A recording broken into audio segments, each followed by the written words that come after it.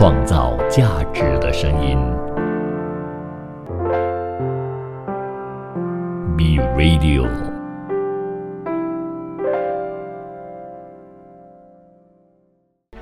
从在地走向国际，从新视角观望世界，从吉隆坡看天下。Hello， 你好，欢迎收听7月14日星期四的从吉隆坡看天下，依然有我 Kim 碧琴呢，在这里和大家分享全球的经济消息。那首先呢，我们就有看见这个国际货币基金组织他们就下调了今年以及明年这2年美国的经济增长预测，那就上调了2025年之前的失业率预测，并且呢，它也有警告说，广泛的通胀飙升对到美国乃至全球的经济呢，都构成了一个系统性的风险。IMF 呢就预计美国今明这2年的国内生产总值增速呢，分别就是 2.3% 以及 1.0%， 而在这之前就是为 2.9% 以及 1.7%。但是呢，却上调了美国2024-2025年 GDP 增速的预期。那预计今年失业率呢将会为 3.7%， 在这之前这个数据呢就是在 3.2%， 并且呢预计2024年以及2025年的失业率都将会超过 5%。美联储呢是正在积极转向政策紧缩，以对抗呢40多年来最热的通胀那政策制定者呢，在上一个月将利率上调了75个基点，是1994年以来的最大单次加息幅度。大多数的美联储的官员都已经是表示说7月份呢还将会再一次进行同样幅度的加息。那么对于这样呢 ，IMF 也是有所表示了，他们说美联储的政策行动呢，将会使到美国消费者支出增速在2023年初降到0。那美国的商务部更是在6月30日的时候呢，就公布了一个数据就显示说呢，5月经通胀调整的消费者支出今年以来呢是首次有所下降。在这之前，美国一季度 GDP 出现了萎缩的部分，而亚特兰大联储 GDP Now 等等的经济活动跟踪指标似乎呢也是表明说2季度呢这个 GDP 也将会再一次的出现萎缩的状况。IMF 的执行董事就有说到美国的政策重点呢，必须是在不引发衰退的情况之下，迅速减缓价格增长。那因为这个俄罗斯以及乌克兰的冲突，还有疫情反反复复，以及供应方面的限制美国避免经济衰退呢，是正在变得越来就越具挑战了。那声明还有表明说这个董事们呢都认识到说呢，调整应对通胀的措施是事关重大的，对政策组合的错误判断呢，无论是朝向哪一个方向都好都会给到美国国内呢带来巨大的成本，并且呢是对全球经济产生负面溢出效应。真的，它不仅仅是会影响到美国的经济大家都知道嘛，全球的经济呢都是看着美国来行事的美国调整利率我们也都很多的央行都是会效仿一样，所以它真的不仅仅是影响着美国，它是影响着全球呢。刚刚呢我们就有提到美国的通胀率现在我们接到最新的消息那就是呢，美国6月通胀率按年比较是上涨了 9.1% 那么这个数据呢也是创下了接近41年来的最大值。美国劳工部在13日呢，也就是昨天公布了一个数据，今年6月美国消费者价格指数，也就是 CPI 是按月比较上涨了 1.3%， 而按年比较增长 9.1%， 这个呢是远远高于市场的预期。按年比较的通胀率涨幅呢，更是1981年11月以来的最大值。那么分析人士就认为说，食品还有能源价格高企是造成了这一次也就是6月通胀率再创新高的一个主要原因。其中呢，汽油价格在6月份的时候是一度突破了每加仑$5大关，这也推动了通胀持续飙升。因为美国物价水平长期是居高不下，那外界呢就对美联储在7月货币政策会议上加息75个基点的这个预期啊是不断的增强啊，对美国经济出现衰退的担忧呢也是日趋加剧的。就刚刚我就有提到了哈，今年的第一季度呢，美国的实际国内生产总值按年率计算的话呢，就已经是下降了 1.6%。 那美国火热的通胀数据啊，就再一次表明了这个猖獗的价格压力在经济当中是四处的泛滥啊，并且呢是继续的削弱了公众的购买力还有信心，这也将会使到美联储官员是继续的采取激进政策来遏制这需求，并且呢是在中期选举之前啊，给支持率已经下滑的总统，也就是拜登，还有国会民主党人呢带来更大的压力。那虽然说有许多经济学家都认为呢，6月通胀数据啊将会是当前通胀周期的一个顶峰，但是呢，住房价格等等的因素啊，仍然还是将使到物价压力在更长的时间内呢保持着比较高的一个水平。地缘政治风险也是对到供应链还有通胀前景啊构成一定的风险的。我们再看看加拿大的情况啊，哇哦，真的是大大超出了预期啊！怎么这么说呢？因为加拿大中央银行也是在13日的时候呢，同样的宣布大幅加息100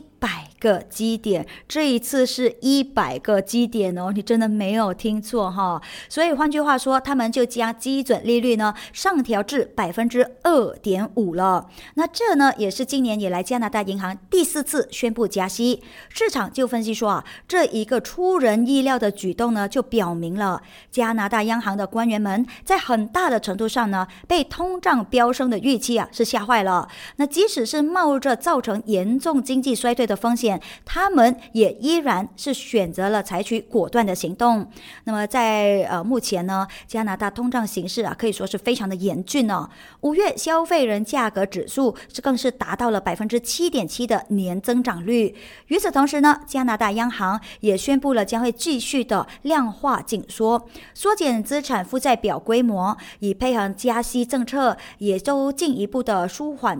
解了通胀压力。那么加拿大央行就说到哦，加拿大未来的几个月的通胀率呢，可能会维持在 8% 左右，而通胀水平啊也是高于预期，而且呢，这个持续的时间会来得比较长。预计通胀率将会在今年晚些时候呢，才能够有机会开始有所回落，到了2024年底的时候呢，才能够回到 2% 的政策目标水平。同时，加拿大央行还预计，今年第2季度加拿大经济增长率大约就是 4%。那随着消费增长放缓，还有住房的市场降温，第3季度的经济增速呢，将会降至 2% 左右。2022年的全年加拿大经济将增长 3.5%， 而2023年增长 1.75%， 2024则是年增长 2.5%。 那新冠疫情2020年初的时候呢，在加拿大爆发之后啊，加拿大的央行呢是迅速的下调了基准利率的，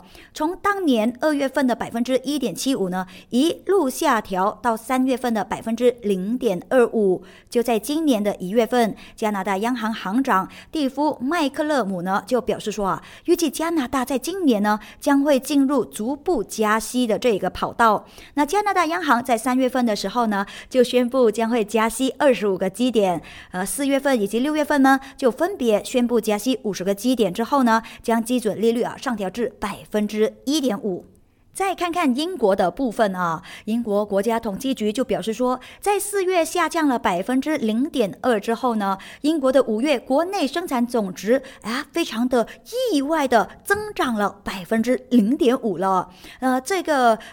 预期呢也是超过了经济学家预测的增长 0.1%。而该局就表示说，这一次实现增长的主要原因呢，就是因为英格兰全科医生的就诊人数是激增了 15%， 这呢也推动了服务业的发展，并且呢是抵消了酒店以及消防者服务支出的疲软。与此同时，英国制造业产出和建筑业的扩张速度也是快于分析师的预期。那这个英国国家统计局经济统计主管达伦摩根呢，他就表示说尽管检测还有追踪以及疫苗接种计划呢是逐渐的结束，但是呢医疗健康支出是经济增长的一个最大的驱动因素，有更多的人呢去看了全科医生。那所谓的全科医生呢，就是执行全科医疗的卫生服务提供者啦，这也被称为是家庭医师或者是家庭医生的意思，就是一样的意思啦。尽管英国5月 GDP 增长是超过了预期，英国央行预计今年2季度以及4季度 GDP 将会出现收缩，随后的2年呢将会进入一个停滞的状态，而目前英国 GDP 比疫情前的水平高出了 1.7%。 创造价值的声音 Be Radio。欢迎回来。那在通胀的压力之下对央行激进紧缩政策的担忧，就推动了这一些投资者们呢是涌入了安全资产避险那也推动了美元汇率上升。那并且呢，因为能源供应问题以及经济衰退预期，对到欧元区经济呢是构成一定的压力。那么欧元对美元汇率在今年已经就是下跌超过了 12%。就在7月12日的时候呢，欧元跌至了和美元平价，这也刷新了接近20年来的一个新低。与此同时呢，美元指数就上破了108，创下了2002年来的新高。随着俄罗斯收紧了天然气供应，自6月中旬以来呢，欧洲地区的天然气价格就上涨了1倍多。能源问题呢，才是这个地区目前面临的最棘手的问题。法国兴业银行的分析师斯特朱克斯他就认为说从长期来看的话呢，短期利率比长期利率更好的解释了欧元汇率的走势。那欧元最近的下跌呢，并不是真正由利率所驱动，那这一切呢，其实都是和这个宏观风险还有能源依赖对到欧洲经济增长的威胁是有关系的。而能源依赖呢，反过来又影响了长期利率预期。摩根大通的分析师呢，就认为说，俄罗斯有停止天然气供应的这个潜在动机那这呢也对到欧元的影响呢，将会是令人警醒的。在天然气领域这样做的话呢，对俄罗斯国内增长的影响比较小，因为呢天然气只是占到俄罗斯预算收入的1/5，而石油的占比呢却是超过了1半，所以他们就认为说，对欧元来讲呢，这个能源依赖仍然还是最主要的一个落点。那么该地区有 65% 的能源需求呢是依赖着进口的。天然气在能源结构当中所占的份额，对于欧洲地区最大的经济体来说呢是很高的。那也就表示意大利呢就涵盖了 40%， 德国 26%， 西班牙 24%。 另外呢，这其中有超过 80% 的天然气也是进口的。因此呢，来自俄罗斯的供应减少可能会对经济呢产生的巨大非线性的影响。那另外呢，我在这里和大家分享一下其实自从在2002年1月1日开始呢，欧元区就开始在很多的国家里头呢就是流通的。那这一些国家呢就包括了比利时、德国、希腊、西班牙、法国、爱尔兰、意大利、卢森堡、荷兰、奥地利、葡萄牙以及芬兰这12个欧盟成员国。那在2007年之后呢，斯洛文尼亚、然后塞浦路斯、马耳他以及斯洛伐克、爱沙尼亚、拉脱维亚以及立陶宛呢，也是相继的加入了这个行列那所以呢，就组成了现在而有的19个欧元区的成员国。那现在这一刻呢，就有了一个成员又加入了这一个团队当中了。至于是什么国家呢？一起来听一下。那欧盟理事会就宣布了完成所有法律程序所以现在就可以完全的确定说，克罗地亚这个国家将会在2023年的1月1日开始呢改用欧元，是正式成为了欧元区第20个成员国。根据欧盟理事会所发布的公告呢，欧盟理事会12日就通过最后的3项法案。那据此呢，克罗地亚呢将会在2023年的1月1日呢加入了欧元区。到时候克罗地亚的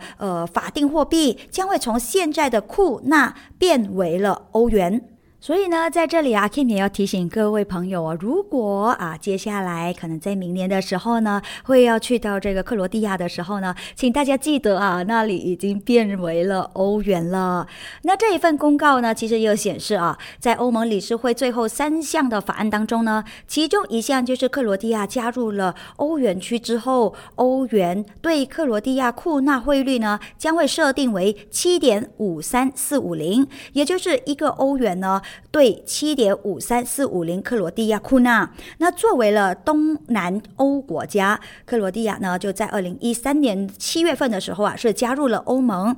而在那之后呢，将致力加入这个欧元区以及申根区。就在今年6月份的时候呢，欧盟委员会就宣布了克罗地亚呢已经是满足了加入欧元区的所有条件，只是等待欧盟理事会批准就可以直接加入了欧元区。那么市场分析人士呢就有所表示了，旅游业呢就是克罗地亚经济支柱之一，明年1月1日改用欧元之后呢，预料呢将会为到国际游客带来更多的便利的，同时呢就有望能够获得更稳定的汇率以及更高的信用评级。但是呢，有不少的克罗地亚的民众呢就会担心说改用了这个欧元过后呢，会不会引发物价上涨的问题了。当然，身为老百姓的我们肯定是不希望看到这样子的一种情况出现的，对不对？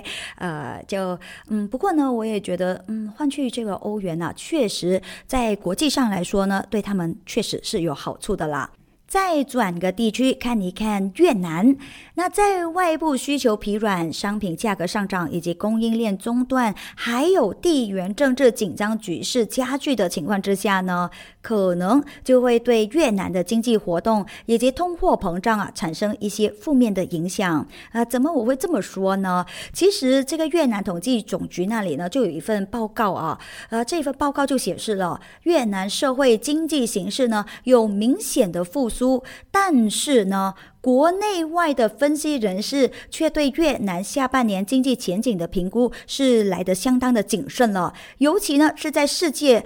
这个市场上一些必需品的价格高涨的时候呢，也已经是给到全球通胀带来压力的时候。那统计局的总局局长阮世香他就表示说今年上半年呢，越南社会经济形势在大部分行业还有领域上呢，都是呈现出比较良好的增长态势的。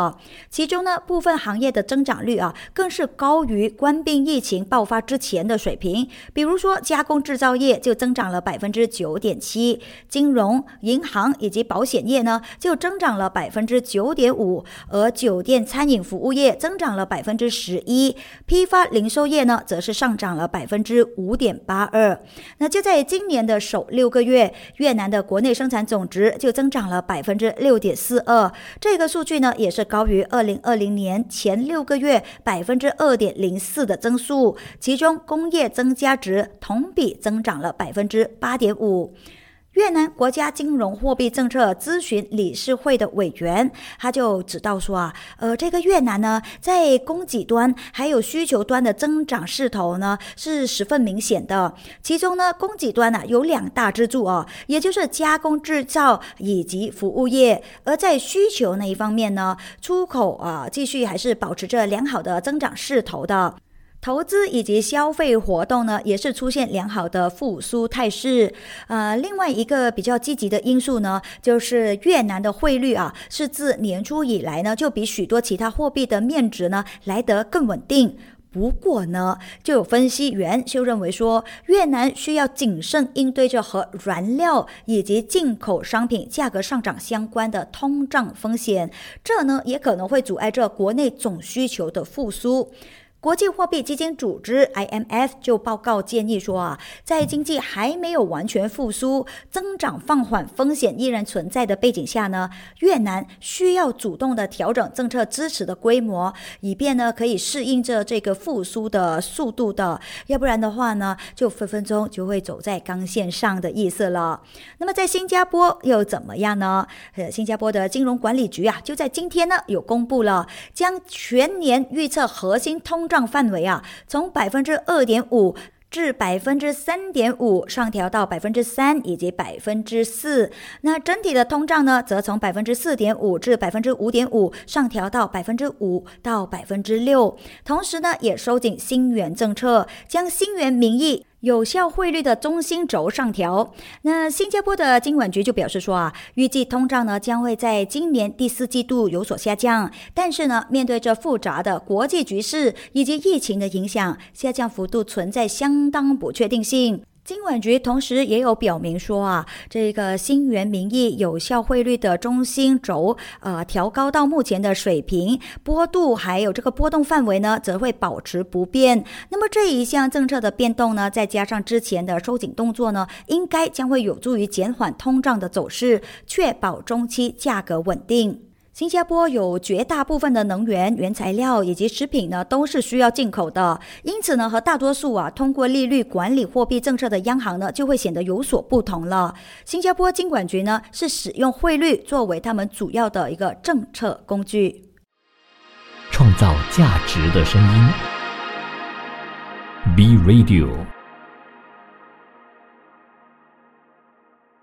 欢迎你继续留守着从吉隆坡看天下。你好，我是 Kim 碧琴。那在这一个小节里头呢， Kim 将会和大家来分享有关于日本制造商的信心指数，然后呢还有的就是这个国际油价现在是一个怎么样的一个价位，它是升还是跌呢？再来呢就是有一起这个收购的消息，还有呢另外一个就是这个非常著名的企业将会停止在俄罗斯所有的业务，到底是哪里一个企业，哪里一个品牌呢？只要你继续留守到最后你将一定会听得到这一些所有的内容那我们目前呢再看看日本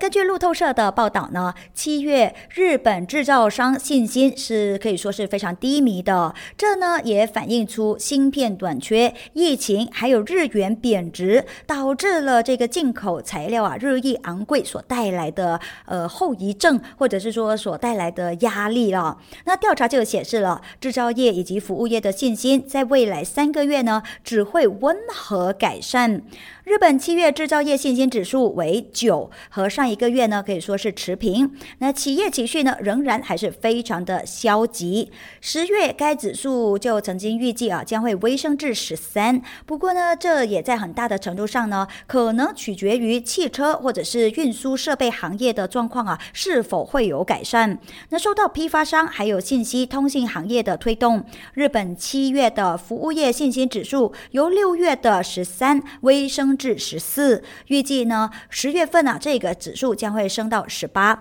从具体来看呢，零售商信心指数呢就是持平，而房地产以及建筑业呢则是表现得非常的消极，这也打压了服务业的整体信心。日本近期公布的经济数据可以说是好坏参半吧，就凸显出日本经济呢是难以实现强劲复苏的，同时呢也显示了这个企业是难以从需求改善当中能够获益，尤其是在日本的国内。调查还有显示到说，日本企业经理们担心疫情限制措施还有持续的芯片以及零部件的短缺呢将会带来更严重的影响。运输设备生产企业的一位负责人呢就有所表示说受到疫情封锁还有半导体短缺的影响呢，这个销售额是正在不是逐步的下降而是很明显的下降了。根据消息，今年5月份呢，日本工厂就以2年来最快的速度削减产量，主要呢也就因为这疫情限制措施的不利影响。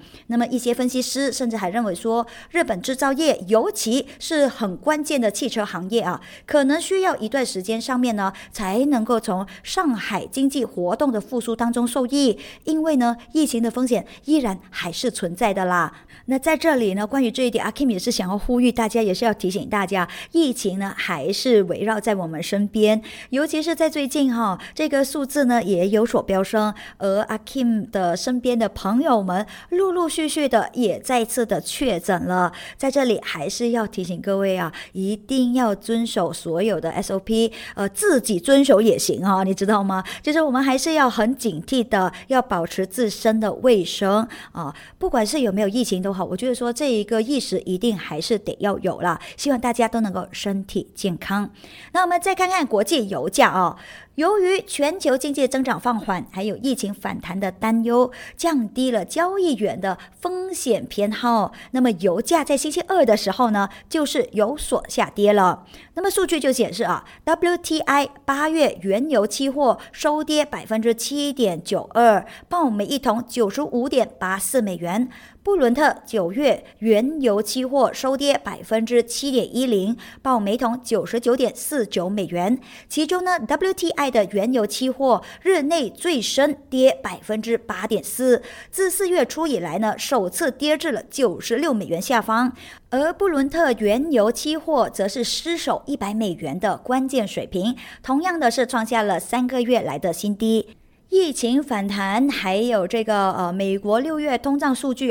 都是引发了人们对需求的担忧的。与此同时呢，流动性减少也是加剧了油价波动。基金经理对这个油价前景呢变得更加的悲观就在上一个星期呢，布伦特原油期货的净多头头寸降至了2020年以来的一个最低水平。能源交易员就表示说大宗商品市场的波动呢，加大了投入资金的风险。那其他大宗商品的暴跌也是降低了人们对原油的风险偏好，即使是在一个供应受限的市场也是如此。尽管这伴随着对经济衰退的担忧，但是呢，能源机构一致认为说供应紧张势必会加剧的。那国际能源署执行主任这个法提赫比罗尔呢，他也有表示说各国可能还没有看到全球能源危机最严重的时候呢。而 OPEC 对2023年的报告也有显示，市场紧张的情况，这个状况呢，其实并未获得缓解。另外呢，美国以通胀以及劳动力短缺为由，就下调了到2023年的石油产量增长预期，就凸显出这个供应紧张现在还是在一个什么样的状况了。那自6月初以来油价一直都是在下跌的，理由呢很简单，就是因为人们越来越担心各大的央行呢为了遏制着通胀而大举加息的举措呢，可能会将经济推入到一个衰退的情况当中。我们转个焦点来看一看收购案件好了。那根据知情人士表示呢，阿联酋主权财富基金穆巴达拉投资公司是正在就从日本的软银集团手中呢收购资产管理公司，也就是城堡投资集团进行谈判。那双方呢是正在讨论的这个交易对城堡投资集团的估值是超过了10亿美元。穆巴达拉长期以来呢，一直都是软银的一个合作伙伴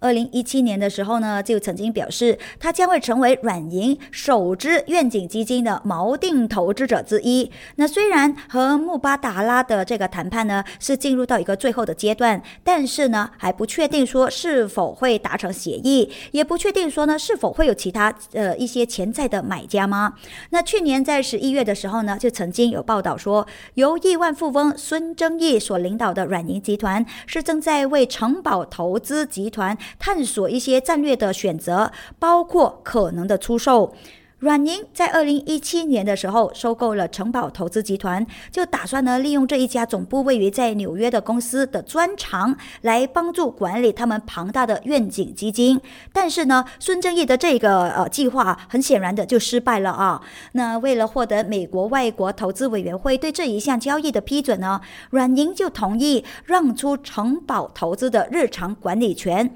而后者呢将会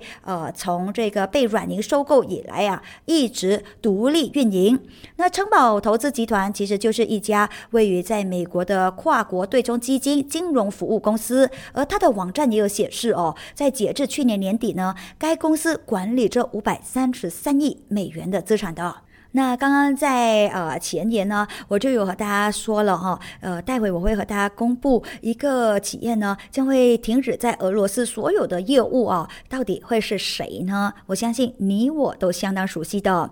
俄罗斯创新零售集团，也就是Inventive Retail Group IRG， 在星期二呢已经是正式宣布了，他们就表示说，丹麦的玩具积木制造商乐高 LEGO 已经是终止了和他们在俄罗斯的81家门店运营商的合同。那么这个举动呢，就可能意味着乐高这一家丹麦玩具制造商在俄罗斯的业务可以说是完全结束。那么乐高俄罗斯 CEO 齐哈切夫他就说，鉴于经营环境持续的受到了严重的干扰，那他们就已经是决定无限期停止在俄罗斯的商业活动，包括了停止大部分莫斯科团队的工作以及创新零售集团的伙伴关系。他有表示说莫斯科的办公室呢已经是解雇了70名的员工，并且呢是向他们支付离职补偿金。那乐高其实早在3月份的时候呢已经是暂停了向俄罗斯发货，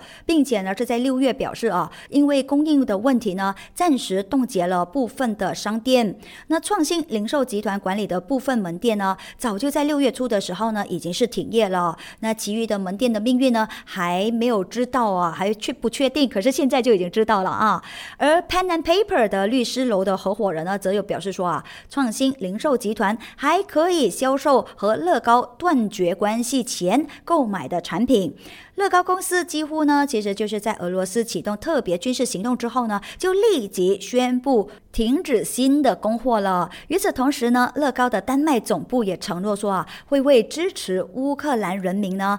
捐赠高达1650多万美元的。创造价值的声音 B Radio。 欢迎回来，我们再继续看看一些企业的最新动态了。那首先第一则我们就有看到这位名人马斯克啦。美国另类资产投资公司 Rally 呢就计划推出一个 Elon Musk 相关的资产类别，并且呢将会在7月12日的时候呢在他的平台上出售该资产类别的首个产品，也就是一张由马斯克亲笔签名的1美元的钞票。1美元的钞票有着 Elon Musk 的签名，有什么看头吗？确实是有因为该公司就表示说，这一项资产也就是马斯克所签名的这张钞票呢，它的估价是高达7500美元我在想说如果一张1美元然后有着阿 Kim 签名的钞票，应该是我不晓得会有多少钱呢但不晓得大家会愿意以多少钱来购买呢？或许可能3美元大家看到吗？现在的这个估价是高达7500美元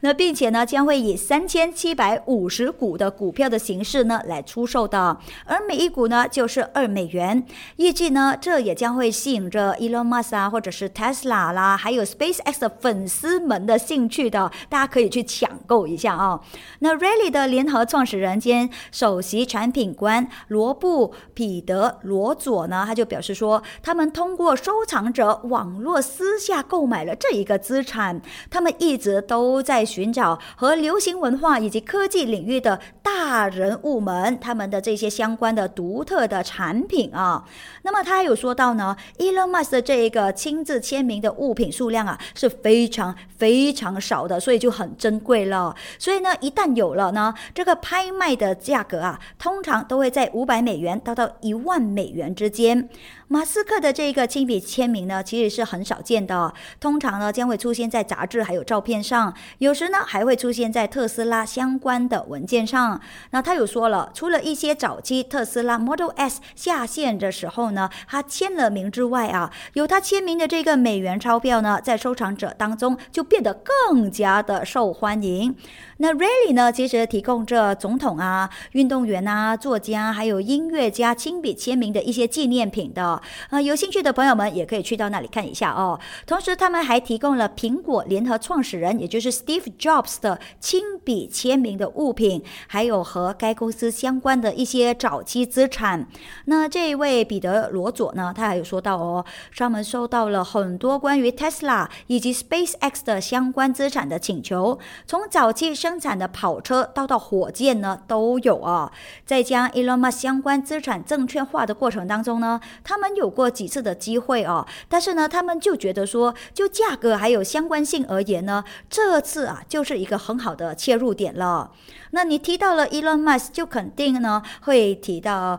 狗狗币，或者呢还有最近非常火热的 Twitter 这一个事情了。那么狗狗币的联合创始人，我相信大家也知道哈，他就是 Jackson Palmer。 那他就早前有表示说，早在几个月前呢，其实呢他就已经是预料到 Elon Musk 呢会退出和 Twitter 的最初合同。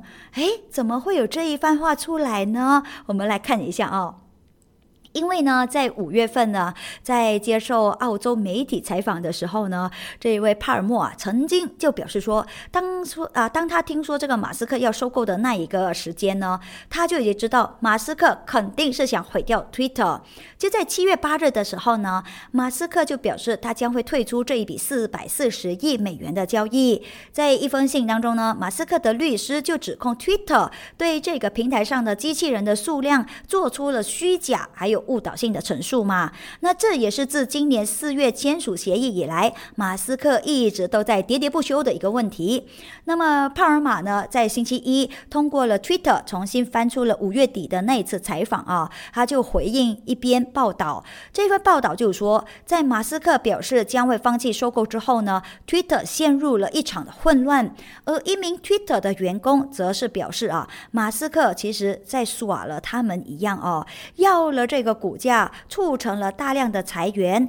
那现在呢，整个公司的士气可以说是十分低落，没有人完全是想留在那里工作了。而 Palmer 呢就表示，他认为从内部破坏 Twitter一直都是马斯克的计划。那就在这一次的采访前几天前呢，马斯克表示他认为该平台上大约有着25%的用户呢都是 robot， 都是机器人，并且呢是用了一个便的这个表情包侮辱了 Twitter 的 CEO。 那 Palmer 呢就在那一次的采访当中更是多次的抨击了马斯克，包括呢他说这一位亿万富翁真的是一个骗子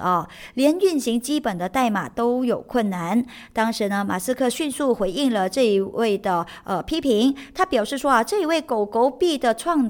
造者呢从来就没有写过狗狗币的一行代码，并且说呢他的孩子可能写出更好的代码呢。哎呀，这些有钱人真的是花样也是挺多的也不晓得说谁说的话呢才是最准确还是看看这些消息就好了吧。来，我们再转一个焦点，看看加密平台好了。美国佛蒙特州的金融监管局他们就表示说他认为呢加密货币的贷款机构 Celsius 已经是严重的资不抵债了，并且呢它没有足够的资产还有流动资金来履行对客户还有其他债权人的义务。那么该部就在声明当中表示， Celsius 是参与了一项没有注册的证券发行，像包括了佛蒙特州投资者在内的散户投资者出售加密货币利息账户。Celsius 还缺乏了货币兑换的许可证，并且呢，直到最近该公司基本上呢没有监管的情况之下，还是同样的运作。美国佛蒙特州的金融监管局呢就表示了，由于利息账户是没有登记， Celsius 的客户没有收到有关的财务状况、投资活动、风险因素以及向储户还有其他债权人偿还债务能力的关键信息。根据报道呢，阿拉巴马州、肯塔基州、然后新泽西州、德克萨斯州以及华盛顿州的证券监管机构呢，是正在就 Celsius 暂停了客户赎回的行动展开调查。根据了解， Celsius 和对冲基金三箭资本是受到稳定币 Terra 崩盘影响最大的两家加密货币的公司。那这两家公司呢，都是陷入了流动资金不足的危机。就在上一个月呢， Celsius 就以非常极端的这个市场条件为由，冻结了提款还有转账嘛，那就导致了170万的客户呢是没有办法赎回他们的资产的，也就是他们的 asset。 那这一家零售加密货款的这个平台随后呢更有表示说，他正在呢探索包括交易以及债务重组在内的各个选项，所以呢还是敬请大家稍安勿躁，再等多给到他们一些时间，然后稍后呢就会公布了。可是迟迟都还没有等到一个最新的发布还是那句吧，唯有等而已了哈。好吧，我们今天来分享最后一则的消息，就是有关百事可乐的消息了。这个美国食品还有饮料巨头 PepsiCo Inc. 呢，就公布了2022年的第二季度的财报啊。那么这一个业绩呢，其实表现呢是比华尔街之前预期来得还要好的。那虽然说公司方面呢仍然是坚持认为说市场需求还没有减软的迹象，但是呢速报就有显示二季度的公司销量呢增长并未跟上收入增速，暗示着呢这个市场的需求的疲软那第二季度百事每股收益调整之后呢，也就是达到了 1.86 美元，是好于预期 1.74 美元。那营业的收入呢则是为 202.3 亿美元，同比上涨了 5.2%， 好于预期 195.1 亿美元。另外呢，百事公司报告第二季度的净利润达到 14.3 亿美元，低于去年同期的 23.6 亿美元。同时呢，百事还预计2022财年的核心收入将会增长 10%， 而在这之前呢，他们就给出的预测则是 8%。 那么财报当中百事食品业务在欧洲地区销量呢则是下降了 7%， 饮料下降了 8%， 总营收下滑了 8%， 主要呢也就是因为受累于这个俄罗斯市场的大幅下降。不过呢，食品业务在其他的地区呢都有报告增长的。那来到了这里呢，就代表说今天所有的内容呢都已经是分享完毕了祝大家有一个愉快的星期四。我是 Kim 碧琴，我们明天见啦，拜拜。创造价值的声音 B Radio